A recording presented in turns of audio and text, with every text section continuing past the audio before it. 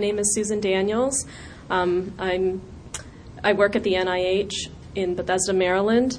I'm here to introduce our 5 speakers today who will be talking to you about different types of careers you can pursue related to science using your science background or degree. Today, our first speaker will be Dr. Carolyn Anderson, who is Assistant Professor of Chemistry at Calvin College in Grand Rapids, Michigan. And next to her, we have Dr. Matthew Stanford, who is Professor of Psychology, Neuroscience, and Biomedical Studies at Baylor University in Waco, Texas.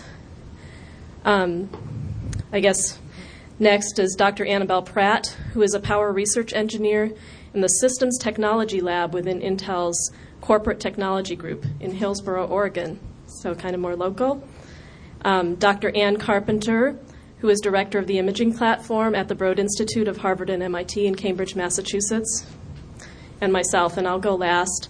I was thinking I would do it in kind of a continuum of kind of more traditional science-related careers to kind of the alternative type careers. So we'll start with Dr. Anderson, Dr. Stanford, and then Dr. Carpenter, Dr. Pratt, and then myself.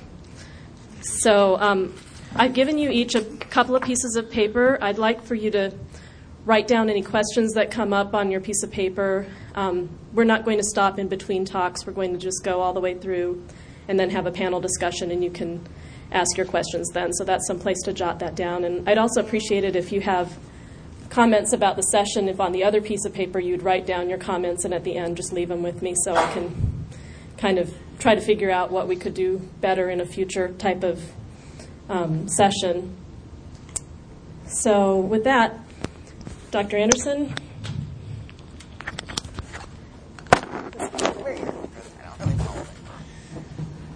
Okay, so you hear me? Yes? No? Right, okay. I don't know that this is going to take me 15 minutes, but we'll see how it goes.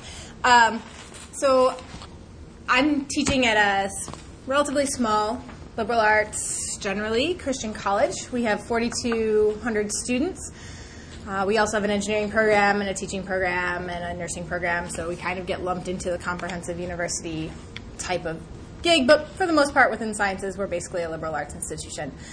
I say that because I'm not actually sure that in science, at least coming out of sort of big research universities, that is, in fact, a sort of normal trajectory. I in fact, am less confident that that is true, especially within chemistry, especially where I came out of. But for me, my path to this type of work really started when I was a college student and was interacting with students. I had the opportunity to teach a laboratory section, to do some tutoring for our athletic department. I was an undergraduate at the University of Michigan, and I was crazier than anything, and yet the time I enjoyed best was the time I was teaching.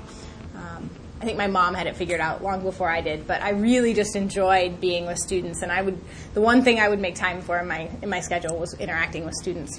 And so for me to go on to a position that has a large teaching component and a teaching requirement was a very natural progression for me. I did my graduate work in a prominent organic chemistry group, probably one of the top 10 or 20 in the country. So certainly this was not the norm coming out of the group. The norm for that group would have been to go on to a large research university or to go into big pharmaceutical, Merck, Pfizer, those types of companies. I was certainly the sort of outside person in that. As I said, I chose to go in that direction really because I love to teach. And I love to teach undergrads specifically. I think undergraduates are at this amazing, wonderful age where they're both humble and arrogant and make them incredibly teachable. They're humble enough not to feel dumb asking for help, and they're arrogant enough to demand that you'll teach them. And that makes them infinitely teachable and a lot of fun to work with as far as I'm concerned. They also haven't figured out exactly what they want to do yet, and so you still have a real impact on people's trajectory. It's not at all uncommon for someone to show up in our environment who's good at science and assumes that because they're good at science they should be a doctor, only to sort of be to realize in a research environment that really what they love to do is be in lab, and they didn't know you could do that as a career. And so it's really fun to be part of that trajectory for them and that decision-making process. So I very much enjoy that. So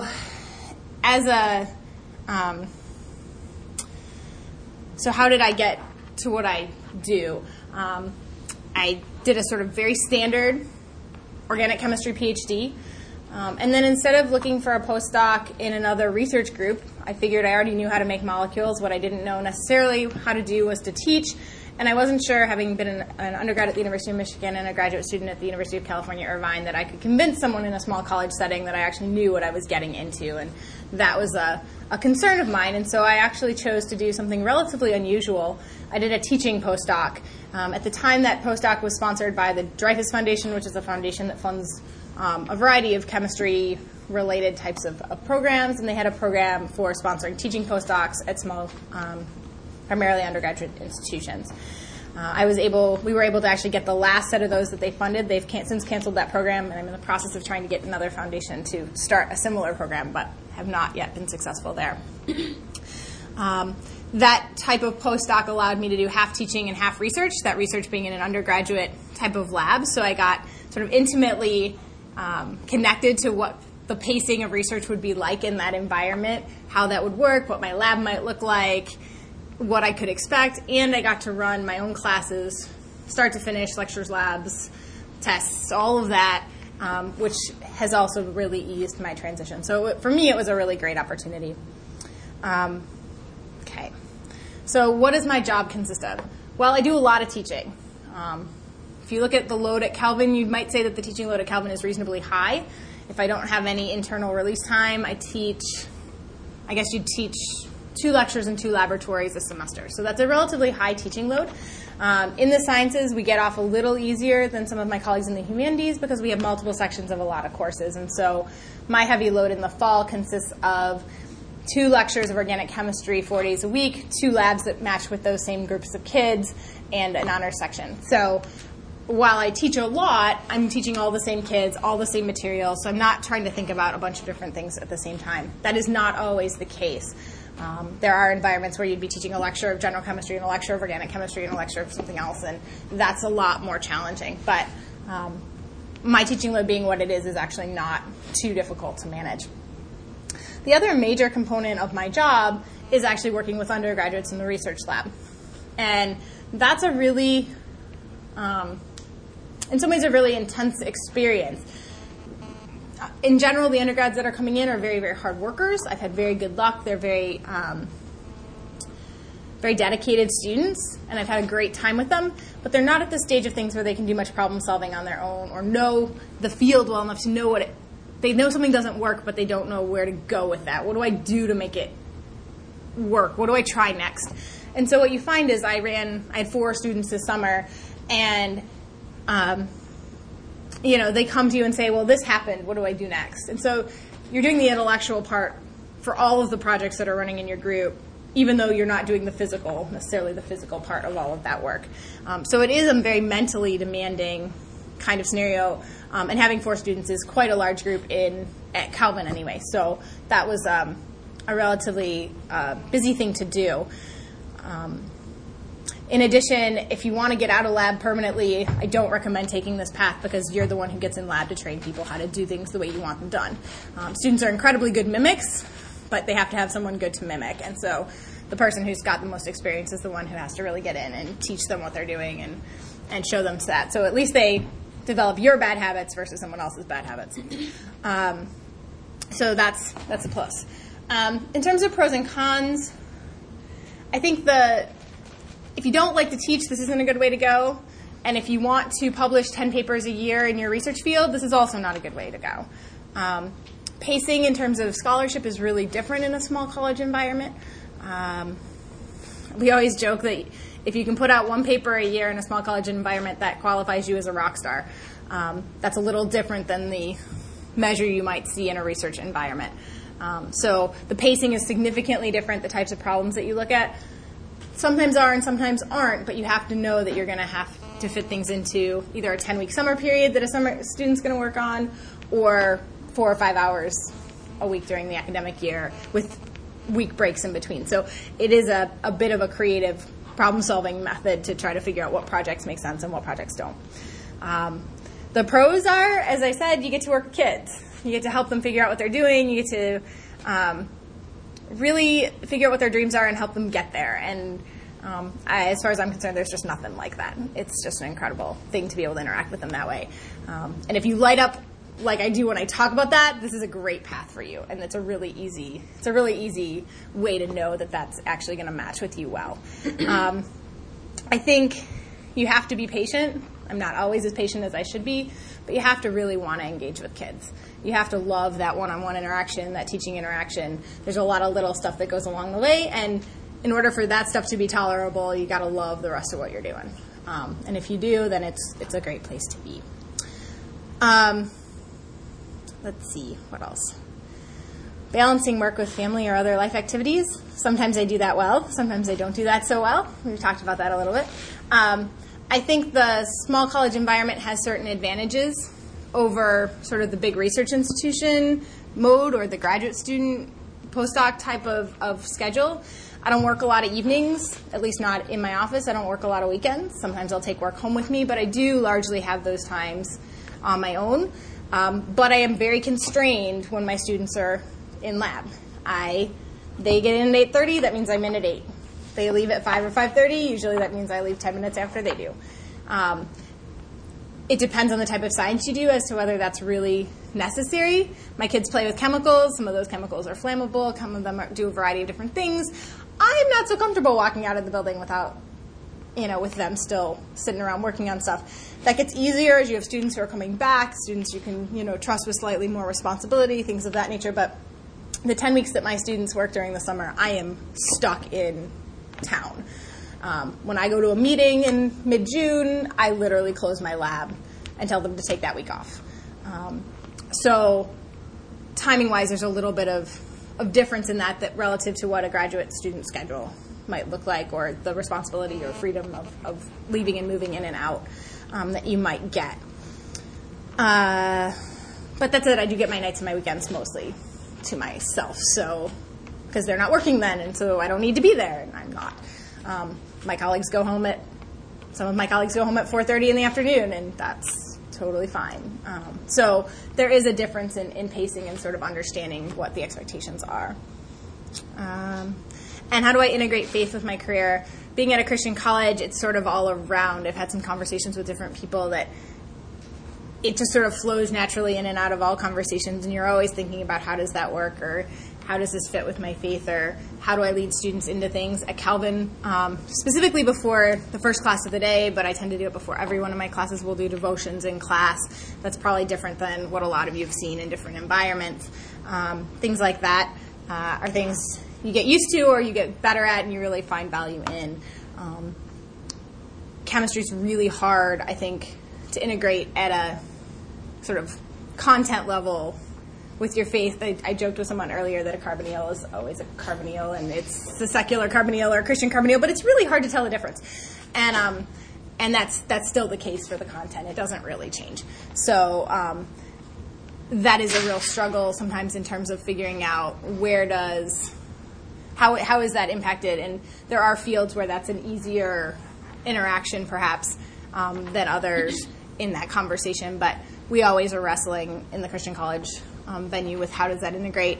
It is a really nice plus that when you have a student in your office who's struggling with things, you don't have to think twice about whether you can invoke your faith in terms of talking to them about that issue.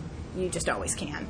And there are advantages to that. You don't have to sort of tiptoe around stuff. So. Wonderful. You. I don't know if I need to use that. I'm pretty loud, actually. So I took a fairly traditional trajectory to get to where I am now. Baylor, while it's a Christian university, over the last decade has moved from its tradition of being a predominantly undergraduate university to being a research university. So they, over the last more than about 12 years now, they've hired in predominantly research scientists at reduced teaching loads which has changed the culture of the university. Class sizes have gone up, and people are evaluated on the number of publications and grants you have, things like that, as opposed to in the past it was teaching evaluations and more of a mentoring relationships with the undergraduates. I went to graduate school with one singular focus on my mind, and that was, what do I have to do to get my own lab and my own students so I can do whatever I want to do. So that was my absolute driving force the entire time. So I got through graduate school. I went and did a postdoc at a medical school with a prominent scientist in the area because I believed that would propel me further. That was a great experience. It was a very productive lab. He gave me a lot of autonomy, and we got a lot of work done. I also learned there the necessity of having grant funding. Nothing is going to happen without grant funding. So we wrote NIH grants and contacted foundations, and that was a tremendous learning experience. Then from there, in my first faculty appointment, my thought on the faculty appointment was, I don't care where I go as long as they have a doctoral program and they'll give me the lab that I need. So that ended me up in New Orleans, which actually was pretty good. But I was there for 10 years, and basically, I realized early on that I have to get grants and I have to write papers and publish, and I don't have time to go down and run the subjects myself. I guess in my mind I always thought I'd always be in the lab, but so I surrounded myself with graduate students and postdocs and undergraduates, and so presently in my lab right now I have 3 behavioral neuroscience doctoral students, I have 2 clinical doctoral students, 3 undergraduates, and a postdoc. Postdoc is she got her PhD at Virginia Tech, did a year postdoc in New Mexico, and she's in her second year with me of a 3-year postdoc. So I don't spend a lot of time in the lab. I do try to see every person that I study impulsive and violent and aggressive behavior. I do try to see every person that we see, just at least for 10 minutes, 15 minutes. I sit down and talk with them. In the past, when it was just me and my one graduate student when I first started, I would do a lot more work. But I'm, typically what I'm doing on day in, day out is I'm making contacts for more referrals for, most of these are patient populations, working on some grant funding or writing a paper. That's pretty much what I'm doing day in, and I enjoy that. I mean, that's enjoyable. I get called to the lab when they can't get the computer to come on and stuff like that. So when they come down and they knock on the door in the middle of the day, I know that's a bad sign. And so in that first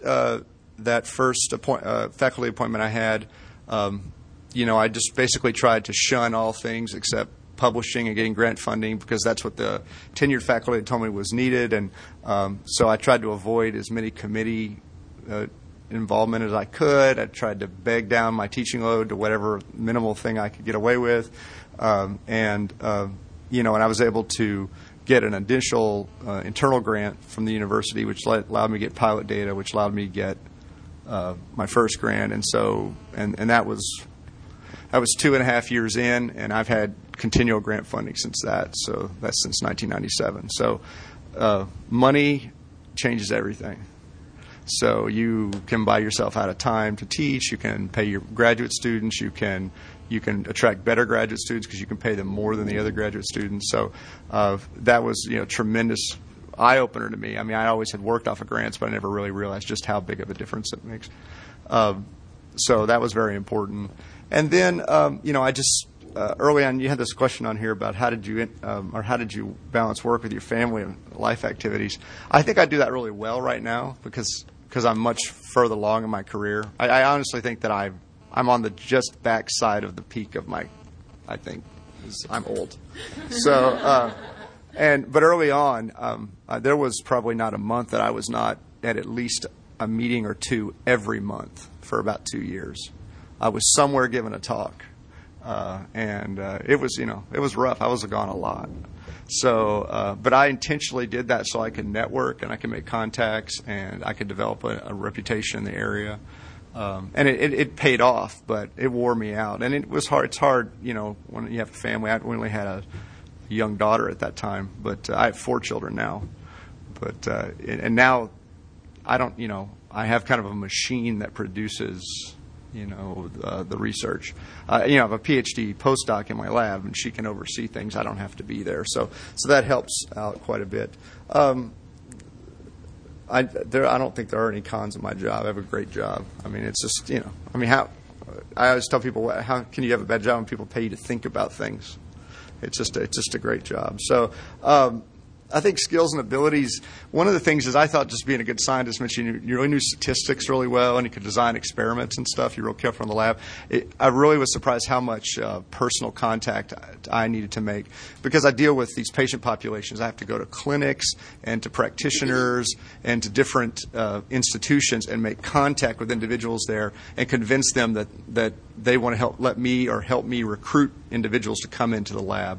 And so making contacts, I probably spent, the first year I was in New Orleans, I probably spent, I can't tell you how many lunches I took people out to just so I could say, well, would you think about letting us come over and recruit out of this domestic violence program or go into this clinic? So that was invaluable, but it really required me to go out and talk with a lot of people and meet a lot of people and really just kind of make these cold calls like I'm a salesman almost. And that's really not really my nature. And so, but I really learned how to do that. And that was, I thought that was important. So it took a lot more personality traits than I would have anticipated. So as far as integrating my faith, I really for the longest time really thought that my academic life had nothing to do with my faith. So I only practiced my faith on Sundays. And then over time, I think God really worked on me with that. And one of the first things that really kind of woke me up was a faith-based domestic violence program wanted me to try to do some outcome measures for them so they could get some faith-based money because you had to have outcome measures to be able to get the money. And so I started actually gathering data out of their program, and I realized that these programs are everywhere, and I'd never even tapped into them. Lots of churches have substance use houses. Lots of churches run domestic violence interventions. This is actually a court-ordered one. So I started actually using the services that the lab could provide, free psychological assessment, things like that, to provide services for these different organizations to help them because they're so underfunded. They really have no services. And over time, that ultimately led me to where I am now, where I have an entire line of research that's just dedicated to integration of looking at mentally ill individuals, mentally ill believers, and their interaction with the local church, and trying to educate the local church on issues of faith in psychology and neuroscience. But I still actually recruit out of a lot of faith-based programs. It's easy because it's psychology, and so we can offer free assessments and things like that. So it's things that they can use. We do for the mission. We do free assessments to get people off the street so they can get disability and things like that. So that's been really, really kind of. I'm at a point where we can do that a lot, and I don't think I would have ever really imagined that early on. So God's really used that in my life to show how useful the skills that we have can be to people that are in need. So that's kind of where we are. It's been a pretty traditional track. As far as I go home when I want to go home, and that's I only teach one class, so you got to remember that. So I don't have a lot of teaching responsibilities. So if I want to go home early, that just means I won't be working on a paper or something. And I just have tended to, I have just a set rule. I do not take work home, period. I don't work on anything on the weekends. I just don't do it. It's just too distracting for, in fact, I'm really bad about checking my email all the time, and I need to stop doing that. But it's the other thing, one thing I would say is, as a young assistant professor, you need to be careful that you don't get drawn off into what appear like really interesting things and helpful things to do, like being on committees or being on this kind, because they're going to all come and offer that to you, and it's just not a good idea early on. You just have to be, do they want you to be?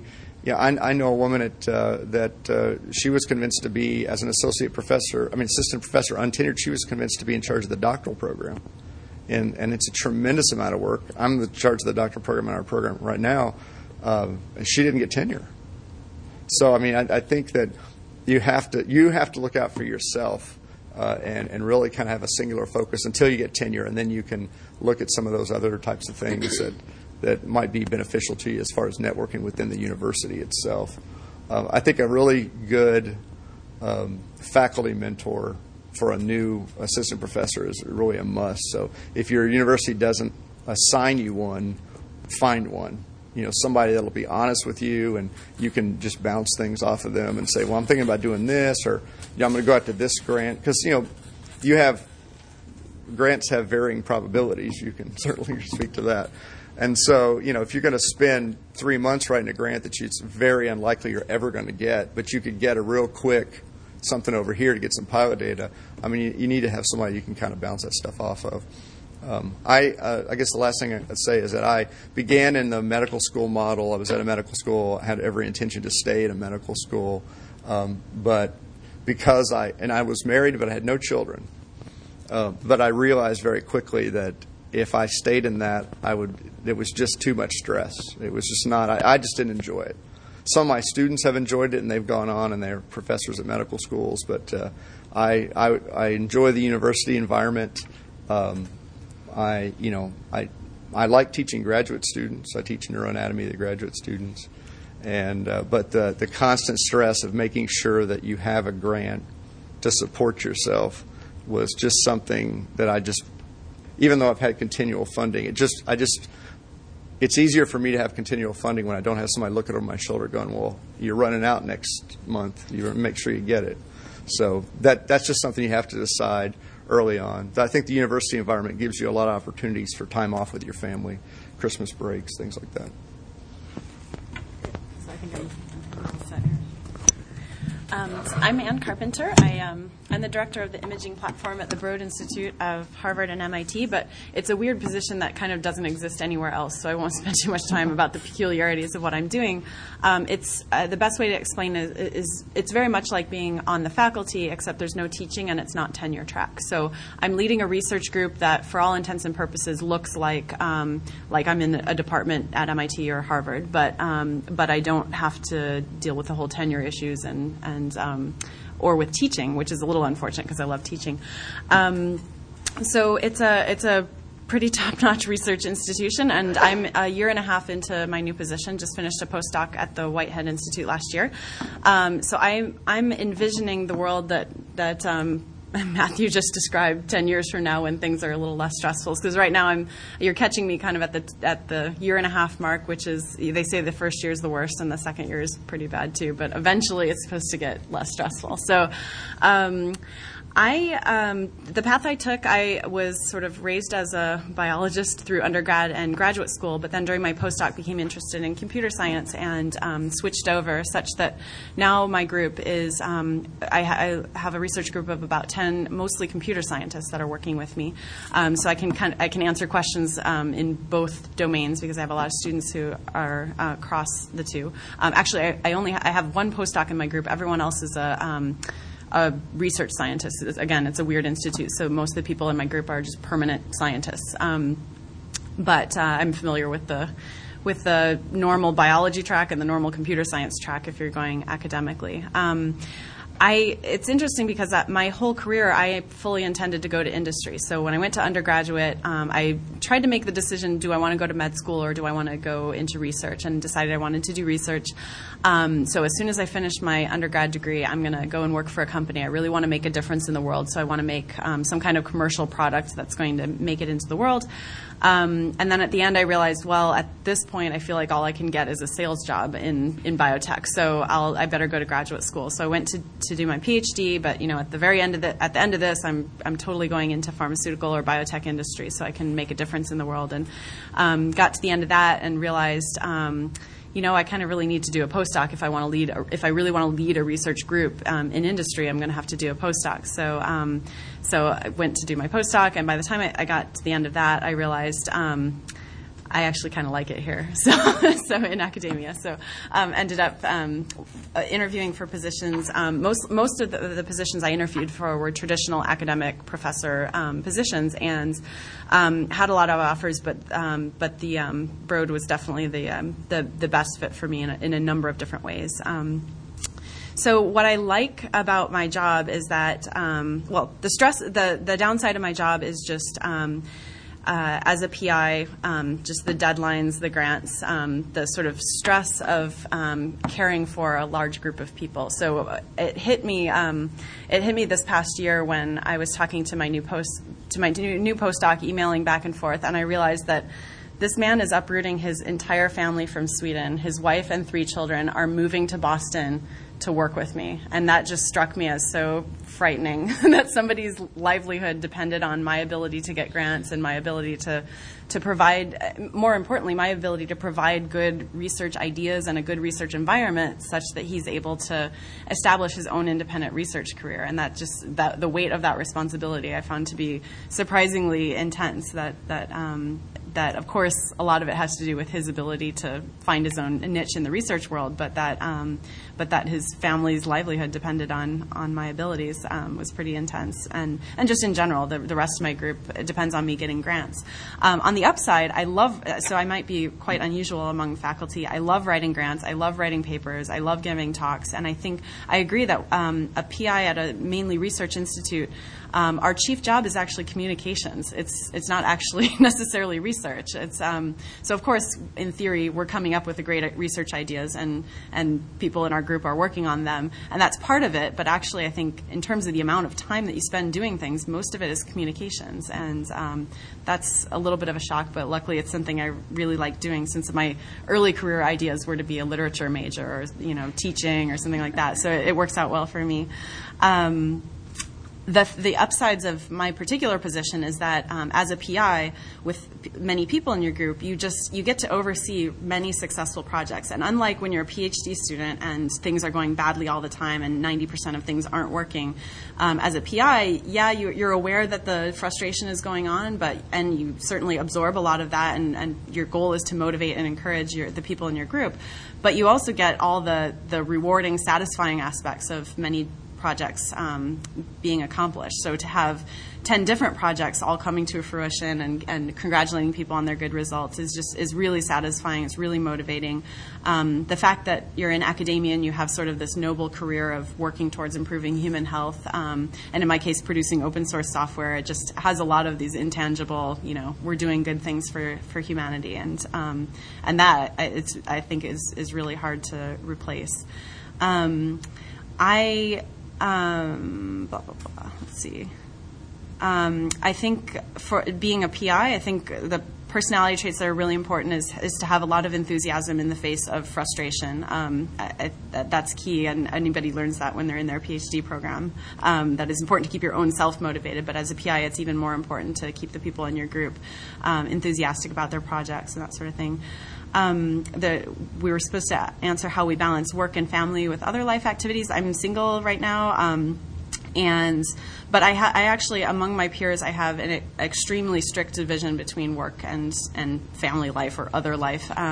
So I like some of the other speakers have said, I'm very unusual because I probably work 55 hours a week or something, and I'm pretty strict about not working on the weekends at all, and typically not working in the evenings. It just so happens that, as life events go, sometimes it doesn't. I may as well work an evening or two a week every once in a while, but and certainly when grants come due, then I'm up all night. But I would say overall, that's something that I think is really important to establish early in your career, is to just decide you're not going to become a workaholic. And the only way to do that, I think, is to limit that you're not checking email, at home, or you're not working on the weekends except for really special occasions and that sort of thing. I think that's because otherwise you absorb the culture around you, and people are just working nonstop all the time, always thinking about their science, and it can be very. I think it can be unproductive, and I think actually, in my case, partly it's because I don't want that lifestyle. Partly it's because I think as a Christian, it's important for me to maintain other interests and other service, time for service and time for developing relationships. But I think practically speaking, it's almost selfishly motivated, that I think it's just really unproductive to think about work all the time. So I think I'm a better scientist because I'm trying to be very strict about limiting it spilling over into other parts of my life. I think that's about all I wanted to say. Sorry. I need to get up. So I work at Intel, so I have a PowerPoint presentation. So and I feel like I have a very different perspective to offer. You can read that fine, right? Okay. So I'll start with my history.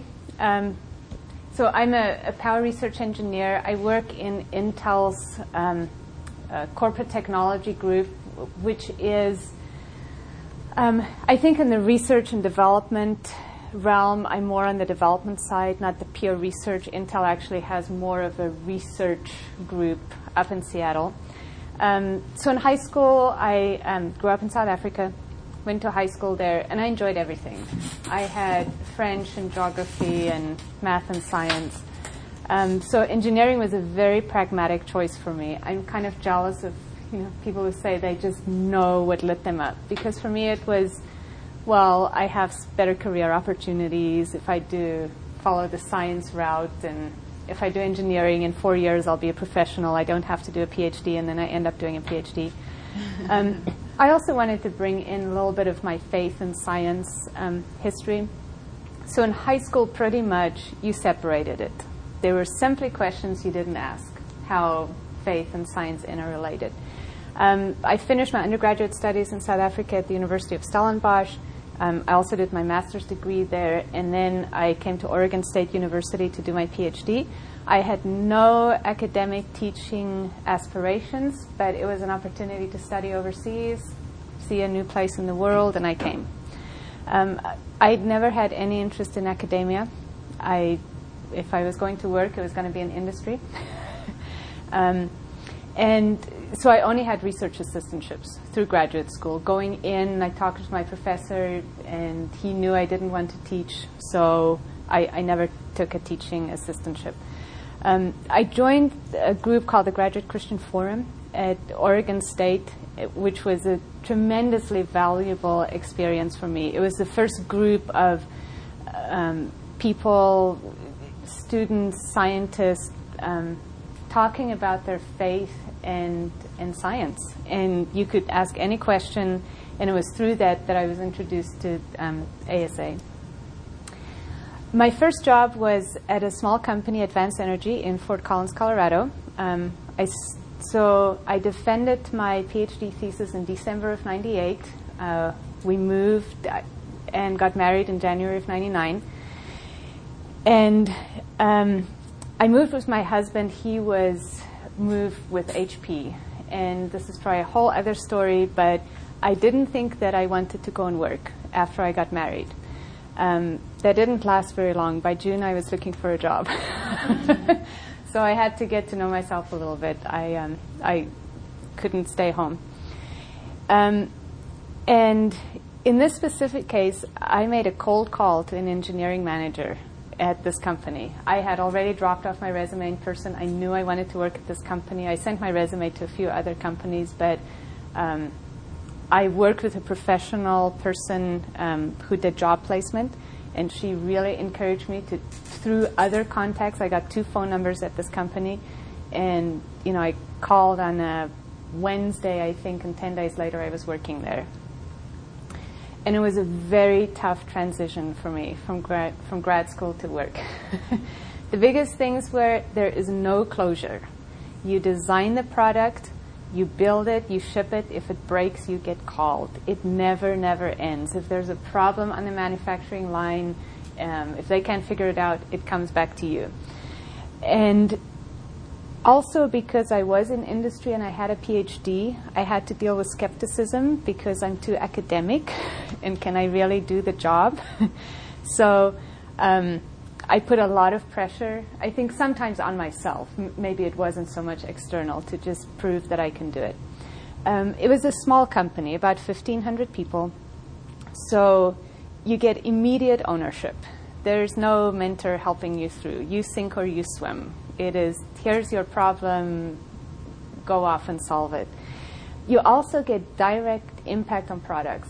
If I wanted to design a circuit a certain way, I had a design review with a few engineers, but I built it, I tested it, I got the results, and I ultimately decided to ship it, unless there was really a reason for the other engineers to say that's not a good idea. I also dealt directly with customers. I went to the sites. I'm in power electronics, so I designed power supplies, and they went into semiconductor tools. I went into the fab and watched them run, and I was on a first-name basis with several customers. If they had a problem or a question or they wanted a new version, they called me. And I also had contact with people in a wide range of jobs. I worked with planners and test engineers and reliability engineers and technical manual writers. I loved it. And those years in Colorado, I attended local and then also started attending annual ASA meetings. And the Rocky Mountain chapter of the ASA is very active. So I got involved with them and served on the board. Now, look at all of this, and it looks pretty positive. I was very stressed. There was a lot of politics at work. And I started work in 99, and you probably know the stock market started going down in 2000. Our products were sold into the semiconductor industry. So, a year and a half into working, all of a sudden, you have layoff after layoff after layoff. The first one was absolutely terrible. Going to people that you knew were just laid off. And in this company, it was immediate. They came to you and you left that day. So going over to someone that you've worked with and said, I'm sorry to hear you were let go, and wishing them the best, worrying about your own job. So very quickly realize that there's absolutely no loyalty. And what happens too is as you lose people, the work doesn't go away. So your workload goes up. And I just made the decision I'm not going to bleed to death for this company. So I guess a little bit different, but you just have to have boundaries of I'm not going to have to kill myself because of the layoffs. And then my current position with Intel, we were a two-body problem. My husband used to work for HP. He went back to school while we were in Colorado. He was on the manufacturing side, kind of saw the writing on the wall that jobs are disappearing. And in 2003, his whole group was shipped to Malaysia. Well, not the people, the job. And so he fortunately had already begun his graduate studies. He finished in May of 2004. Colorado high-tech industry was in a slump, and so we were in a pretty tough situation. This was a very difficult decision to make. You have two people, two jobs. I'm in a good job. I'm in the specialization area that I went to for all these years for school. And so my decision was very individual. In this specific instance, it was my husband's first job in the new area that he just trained for. I had 5 years of experience. I should be able to find a job. And then I was just completely at peace.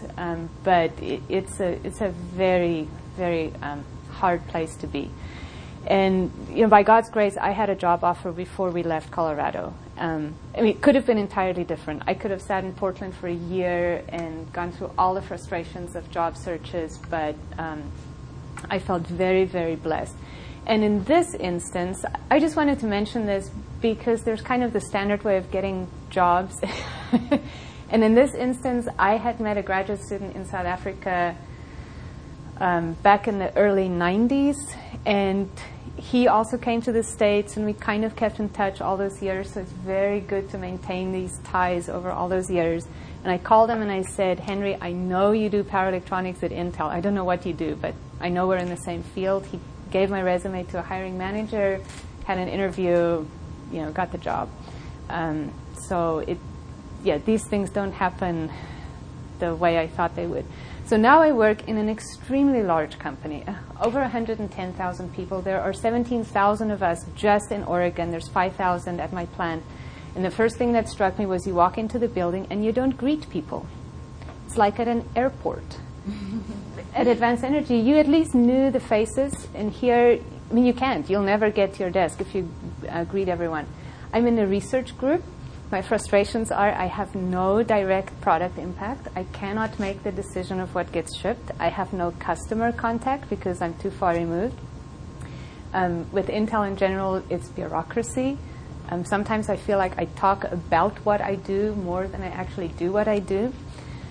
But we have money, so we have opportunities to fund programs at universities. I never wanted to teach, but I have love the opportunities I've had to be an industry mentor for a student on a project I fund. And I get to work on technologies. We can take informed risks on technologies that may never come to fruition. So in a smaller company, you had to make money. You couldn't go too far into the future. And I have the opportunity to work on technologies, and they may or may not happen, and it's much better for my career if they do happen, but it is a built-in function of what I do that it may not. And of course, we have all these fantastic educational programs. We have kind of a built-in university. You have formal mentoring programs. It is a very different world. So to me, I think eventually I'll probably still want to go back to about a 2,000 to 5,000 person company, but it's been a very good experience in both of them. And after I moved from Colorado, there wasn't really anything happening with ASA in this area, so I kind of got a little energy going, and we had a meeting in 2007, and hopefully we'll have another one in 2009. I wrote down my key questions and challenges at the moment. This is what I struggle with. The first one is I'm a power engineer. I'm working for a company that makes microprocessors. I'd love to work on renewable energy. I was in a session this afternoon, and they're talking about, oil production and geothermal energy and wind, and I got to figure out how Intel can build wind plants. I'm also working for a company that builds in very high volume, and everything drives prices down. This doesn't sit well with me because, somewhere along the line, someone is paying a cost. I don't know to what extent you can be responsible for how the precious metals are mined, what conditions people are working in. But these are difficult things for me of working in industry where money has to be made and there's stock prices that have to go up. On the flip side of it, this is in quotes because one of my former colleagues actually told me recently in one of our discussions, he said, sometimes you just get to a point where you have to say, how good does the job have to be? I'm 2 miles from work. I have incredible flexibility. I have interesting projects. I get paid well. We have an infant daughter at home. I get to spend time with her. But these are very difficult questions for me, that how you balance these things. So if I go and work in something where I think I'm bettering mankind, but I'm spending more time commuting, how do I trade that with my family? So, and then the questions from Susan that I didn't answer, essential qualities. And I realized as I was listening to others, I guess the first thing there is your technical expertise. And you have to be able to do your job well. But other than that, it's teamwork, prioritization. The problem I have is people come to me with the most interesting problems, and I would love to be involved in this project. And a tool I use is I write down the 3 things I want to get done in a year, and I look at that every day. It's on my whiteboard to say if it doesn't fit these 3 things, I can't do it. So similar kind of prioritization focus. You have to be able to negotiate because people will want to do such and such, and you're working with 5 different groups, so have to be able to negotiate, get what you want out of it. And flexibility, because things change. And I love this quote from someone at Intel. It's on their email, and he says, procrastination is the secret to my flexibility. And then working to a deadline. I mean, it's an industry product has to ship. Even while I'm in a research group, the timelines at Intel are absolutely amazing. I have to have things ready. If I want to intercept the technology in 2012, I have to have it ready now. I have to start going through my review processes. So, but I love that. I really work well to deadlines. And then communicating results, especially in this large company. If you cannot stand up and communicate your results well, forget it. Balancing work and family. The first thing is to realize that you will need to make trade-offs. There are people who work 80 hours a week. And yes, at some point it becomes unproductive. But still, I can't compete with someone who is seen working the whole time, people who pour their life into the company. So I accept that I am going to progress more slowly, and that there are some positions that I just never should be in because it's going to take too much of me. And flexibility is priceless. It's like those MasterCard ads. The other thing is, to me, it's dual everything. My husband and I just have the one baby daughter, but we have 2 careers. We both have to parent, and we both have to keep the house clean. I don't know how you can do it if you don't have that kind of a setup, if both are employed. The other thing I've noticed is dual career couples are in the majority. I just pulled some data up that 65% of people in 2004 were in dual career relations. So I see my male colleagues also starting to make use of the flexibility of saying, just standing up in a meeting and saying, I'm sorry, I have to go, I have to pick my kid up from daycare. So I think it's, in that sense, there's much more acceptance of people having to do what they have to do. The other question on integrating my faith, first thing for me is C.S. Lewis, said sometimes we focus so much on doing good works, we don't do good work. So that's my number one. Have to do good work and be honest in my results. I'm involved in a Bible study at work, which is incredibly important to me. It is wonderful for me to be able to go to a place and study the Bible. And there are some amazing people who spend a lot of time studying the Bible that I learn a lot from. But you're in the same environment. You can encourage each other to not be too cynical. Which is very easy. Intel and also Advanced Energy, but Intel specifically, they are so sensitive to religion and proselytization and diversity and inclusion that, I mean, the main thing I can do is just through say, people say, what did you do the weekend? You can share you went to church. So you just kind of establish, I'm a Christian. But I feel you need to establish trust before you share too much because of this environment, and to be very, very careful with not stepping over the lines that the company has set. It's keep conversations for when you're on the road. I'm surrounded by so many other religions, Buddhists, because we draw people from all over the world. Specifically my group, the only American in my group is my manager, and he's actually from Portland. But we're from Sweden, India, Jordan, China, the Netherlands. It's an incredible collection of people, so it's a very wonderful opportunity for sharing the gospel. I'm not very good at it.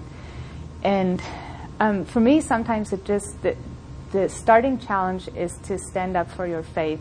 And just as a small illustration, I was at a lunch. I've been on leave for a few weeks now, so just before I went on leave, my group had a lunch for me. So we're just sitting around the luncheon table, and the one gentleman was just sharing that his dad has just converted to Buddhism because he kind of, found it fit well with his own personal beliefs. And he made a comment that, it's not a really scary religion. And one of the other people at the table said, there are some really scary religions out there. And I'm sure evangelical Christianity fits right in there. And at that moment, it's like, well, what do I say right here? And then you think, well, I know I'm just going to open a can of worms. This is a lunch in my honor to send me off on my leave. Do I really disturb the whole piece right here? So I didn't. But it haunts me afterwards that it was an opportunity. It's not on Intel premises that I could have just said, well, what religions would you say are really scary or something like that? So that is, and then I'm confronted by Romans. I'm not ashamed of the gospel because it is the power of God. So that's kind of the environment that for me to just be able to take people on is the first step for me. So anyhow, there we go. Thank you.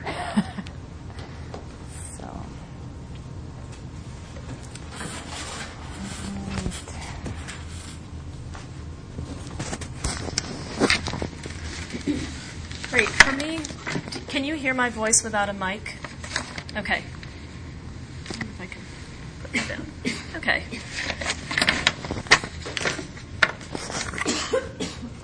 So I'm going to start with college.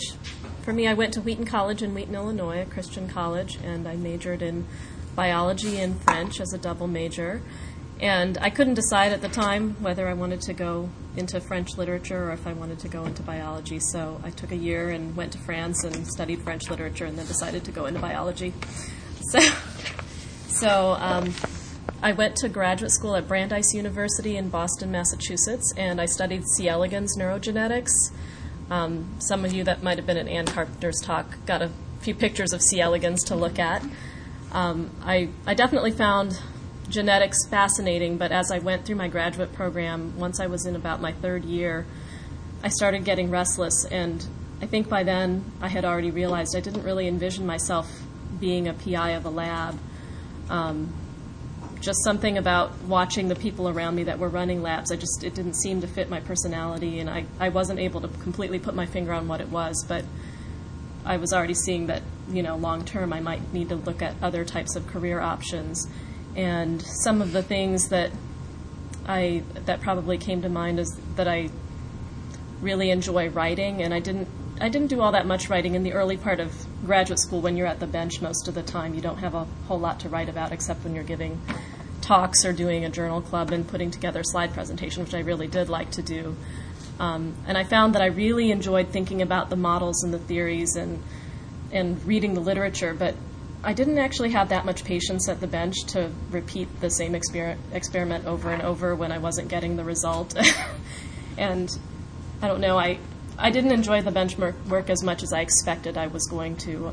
Before I started graduate school, I had spent a summer at Stanford University's Hopkins Marine Station doing cell biology, and that atmosphere was a lot different. I think it was very mentoring and very much more discovery-based, but when I got to the reality of a regular research university lab, it sort of was like I got there. I thought I was going to be creating my own experiments, but really what happened is I had a choice of a number of labs, and most of them already kind of had tracks that you needed to get on, and so I just had to pick one of the ready-made tracks, and I don't know, it didn't quite excite me as much as it would have to come up with my own idea.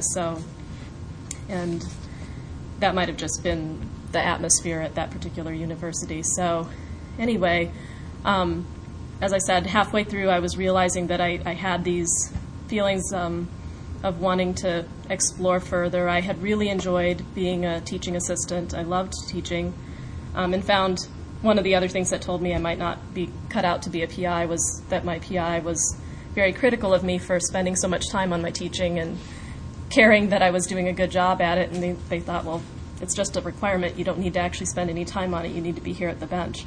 And for me, that was something I enjoyed because I found I really liked communicating about science ideas and explaining it to audiences that maybe didn't know as much as I did about the science or maybe had a different training or background. So, and I also kind of am a big picture person. I like to think about broad ideas. I love reading the beginning part of science and reading about all the other fields and what's going on in fields outside of my own. So I thought a little bit about college administration as maybe being something I might want to do to plan programs for biology at a small college or something, and I explored that. I went up to the dean of Gordon College and asked them about that, and they said, well, you'd probably need to put in at least a decade of teaching before we'd consider you for an administrative position like that. And I thought, well, what if I don't end up liking the teaching for that long? I knew that I also was somebody who liked a lot of change, constant change, and I was worried that maybe in the college environment I would like the teaching for the first few years and then maybe feel like it was kind of repetitive. And that might not have been the case, but that was my concern. So at one point, somebody that is the director, he was the director of the National Institute of Neurological Disorders and Stroke, Zach Hall, came to Brandeis to give a talk about his foray into science policy from UCSF. At the time, I think he was probably in his fourth year of being at NINDS, and he just talked about how amazing it was. He was a top-notch researcher, and had been invited to become the director of this government research institution. And so he came and took over NINDS, and he said it just really opened his eyes to the importance of public policy and for scientists to be involved in helping developing the direction of science for the future. And he apparently really enjoyed it. I think the only reason he stepped down at the end was his wife was a musician, and I think she couldn't find a position or something, a long-lasting position in the Washington area, so they went back to UCSF. But he really inspired me. I had lunch with him afterwards and asked him all about science policy. And he was, of course, talking from being a very senior-level person that got a senior-level government job. And he actually encouraged me to go to NIH and talk to people if I wanted to explore that opportunity. But at the time, I was too timid, and, the idea of going up to people I didn't even know, flying out to Washington and meeting people I've never met before, and I thought, well, they'll just think I'm ridiculous just coming up to meet them. And so I didn't actually follow that advice. But shortly after that, somebody came in who was interviewing for a postdoctoral fellowship in our lab, and she had been doing the AAAS Congressional Science Policy Fellowship on Capitol Hill, working for Louise Slaughter on the Genetic Privacy Bill, which finally just got passed now, several years later, like 8 years later. But she told me about her work, and then it all really clicked. I said, this is the kind of stuff I think I would really like to do, to work kind of at the interface of where people's beliefs and interests and politics come together with science, and it's be involved in communicating the importance of science to the public, and to be able to communicate the importance of science to policymakers that are funding science.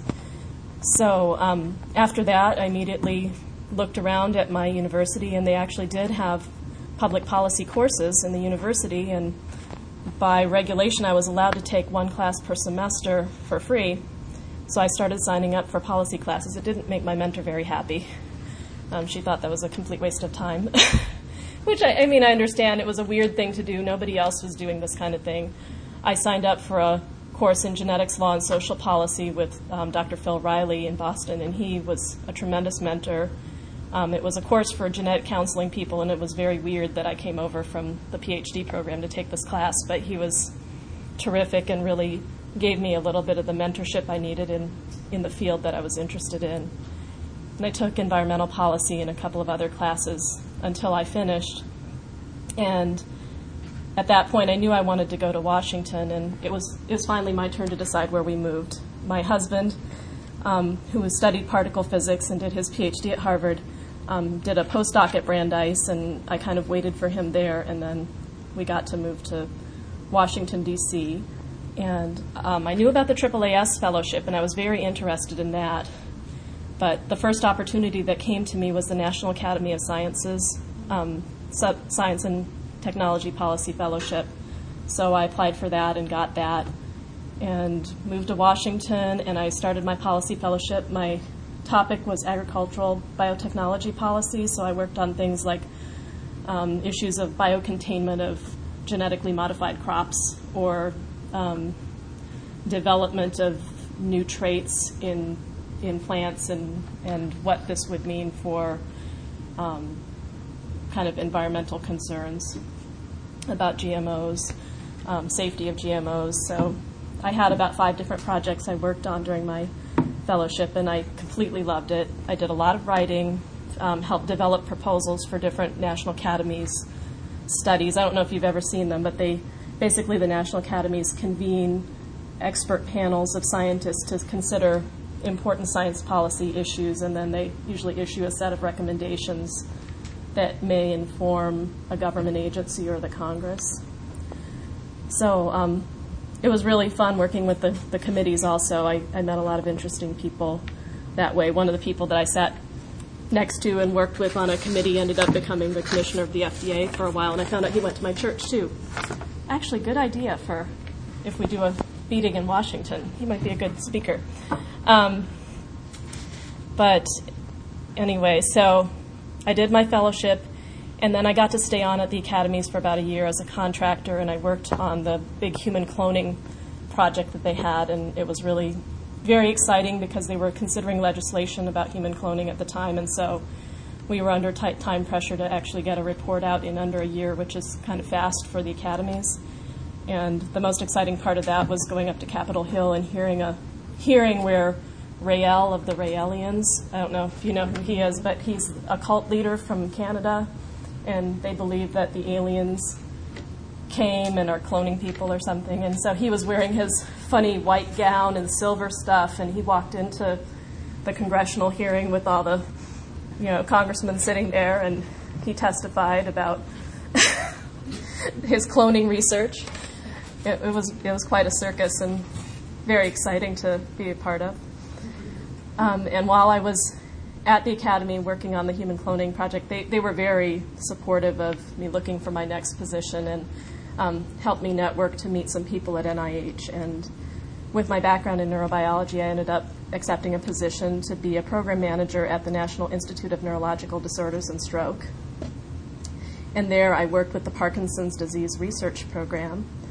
And even though I was really looking for more of a policy type position, and this was a program management position where I was actually advising people who were applying for grants and helping them through the process of getting grants, it was really valuable because it's definitely the bread and butter of NIH, and I think in any agency it's always useful to truly understand the nuts and bolts of how they do things and what they do. So I did that for a year and a half, and then I guess while I was at the Academy, 9/11 happened, and so by the time a year and a half had passed, the National Institute of Allergy and Infectious Diseases had gotten a lot of money for doing biodefense research, and they were just a short way into that, but they were starting to hire people for both program management and policy, so that was my opportunity.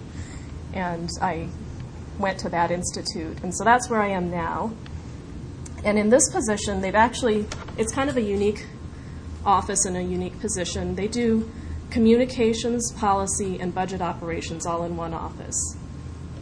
And it's actually a division office, so the institute has its own offices, and then this institute is so big that it has 3 divisions that are very large. Our division for biodefense, we have a $2.7 billion budget, so it's a pretty large division. It's bigger than the institute I came from before that.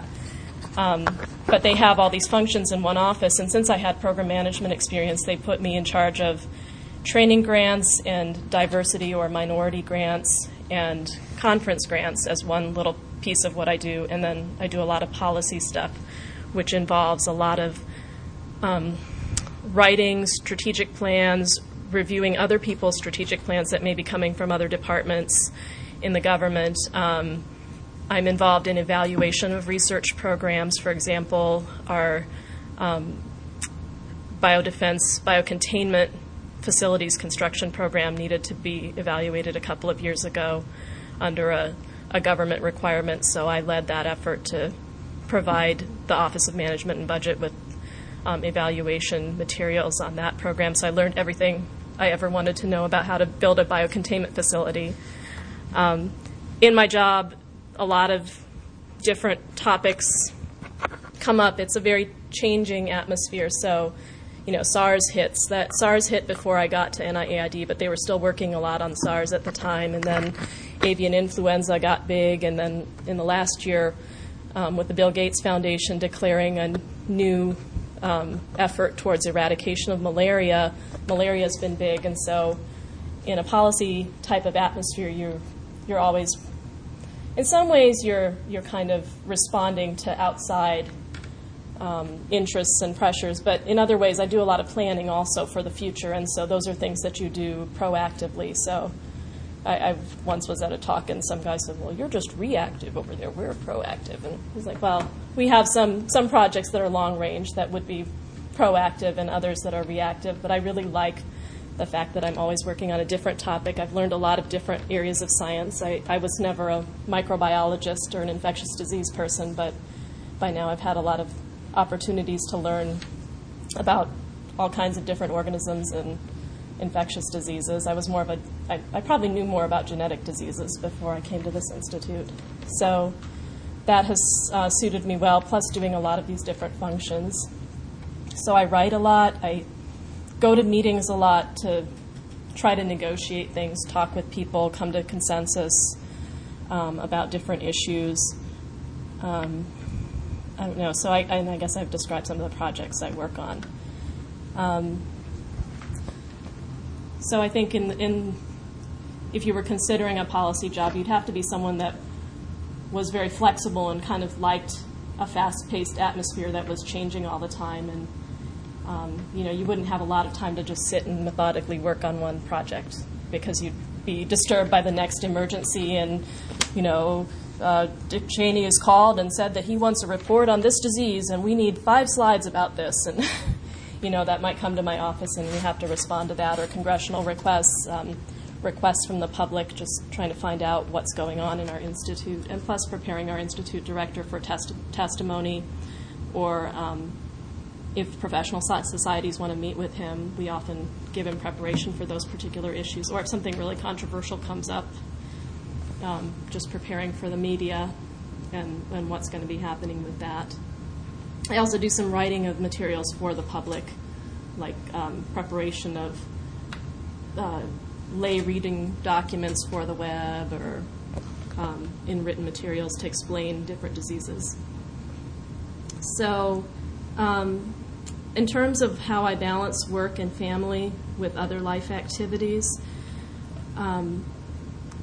it works out pretty well in the government. I basically work 9 to 5 right now. I'm at the top level that I can be at without being a supervisor, so I haven't reached that next level. I think the expectations will rise once I become the director of an office or something. At the moment, I'm a high-level worker bee, so I'm not in charge of other people. But once you are, then the expectations may rise to work a little bit more than just a 9 to 5 schedule. But that's worked really well. In the past 4 years, I've had 2 children, and so that makes it easy. I have an easy commute.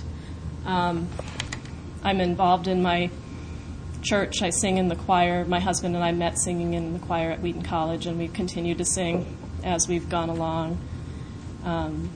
They're very flexible in my workplace. I actually work in an office of all women, which is kind of unusual, and they're very flexible about if they call and say I have to take one of my kids home, then I can get on my laptop at home and work from home once I put my kid to bed, and they're great that way, really, very flexible.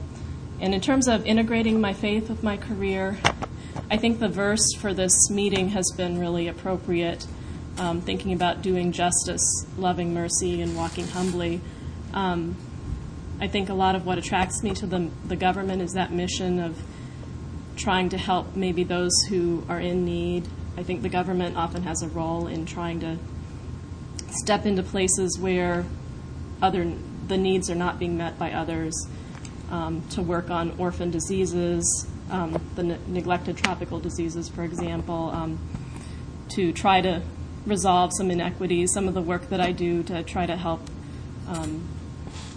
minority groups or women or other underrepresented groups in science, I guess I see part of that as kind of the justice mission. And in terms of walking humbly, trying always to take into account that as a scientist you don't know everything, and there may be a particular paradigm that's very popular at the time, but that can change at a moment's notice. Something like 9/11 can happen and everything can change, and so as a person, as an individual, to be dependent on God and to recognize that you only know a little bit of the whole picture. So anyway, that's the end of my talk, and I'd like to thank all of the speakers for sharing, and now we can have time for questions. So, anyone? Questions? Anyone? Forward, and we can sit in a circle and stuff. Yeah. I know. Well, yeah.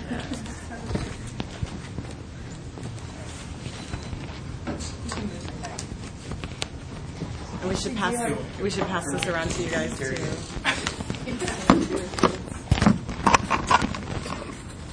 I actually do have a question for you specifically. You mentioned that when you were first working on tenure, you were at 2 meetings a month and sounds like extremely busy. So how did things work with your family during that time when you weren't able to shove work into this nice little no evenings or weekends box? I guess that I just benefited from what they talked about in the gender issues one, and that is that my wife stayed home and took care of our child. But yeah, I mean, I think that was really it, because I was going a whole lot, and you know, I would say those first, I mean, I had specific goals, and that was get a grant as quickly as I could and publish whatever number of publications the university I was at deemed necessary for me to get tenure as fast as I possibly could.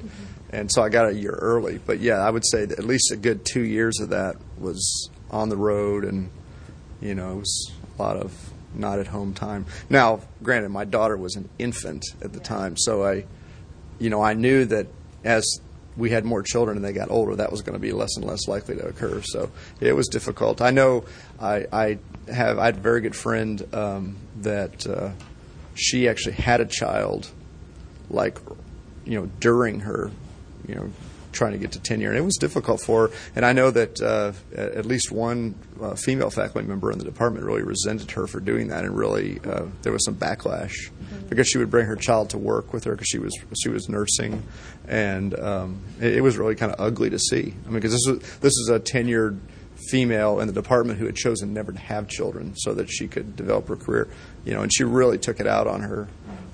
But yeah, I mean, I think that where I am now, we have a really good assistant who just got promoted to associate, and she waited till the year she went up, and so it was all over with. That's when she had. I mean, you can almost timed it out.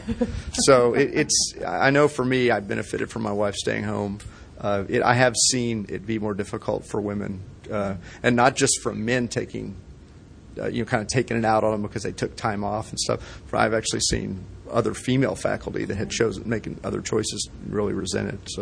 So it sounds to me, and this is the impression that I've gotten from my advisor, also at a primarily research institution, it sounds like in those sorts of positions you just have to kind of play the game for the first 5 years or whatever it takes you to get tenure, and then you can start to do more of the sort of things that you really want to do, and you have more time for your family and other things. I think you have more time for your family later. I think I was always doing the things I wanted to do. I think one of the things I always tell young students is that a lot of students that come to graduate school, they still have this kind of idea that being a scientist is like being like Dr. Frankenstein. Like, you do all kind of stuff. You got a lab at your house. You do everything. Be very focused, very programmatic in what you do, and just kind of, you know, I always tell my students that we just kind of plod along. You know, one study is only just a step away from the other, and it, you know, and keeping that real focus. I've seen a lot of faculty, they try to get going with a lot of collaborations and stuff, and they kind of. I actually saw someone not get tenure one time because they were told by the committee, you've got, you know, 5-6 publications here over the last couple of years, but they're all in different things. And so what do you do?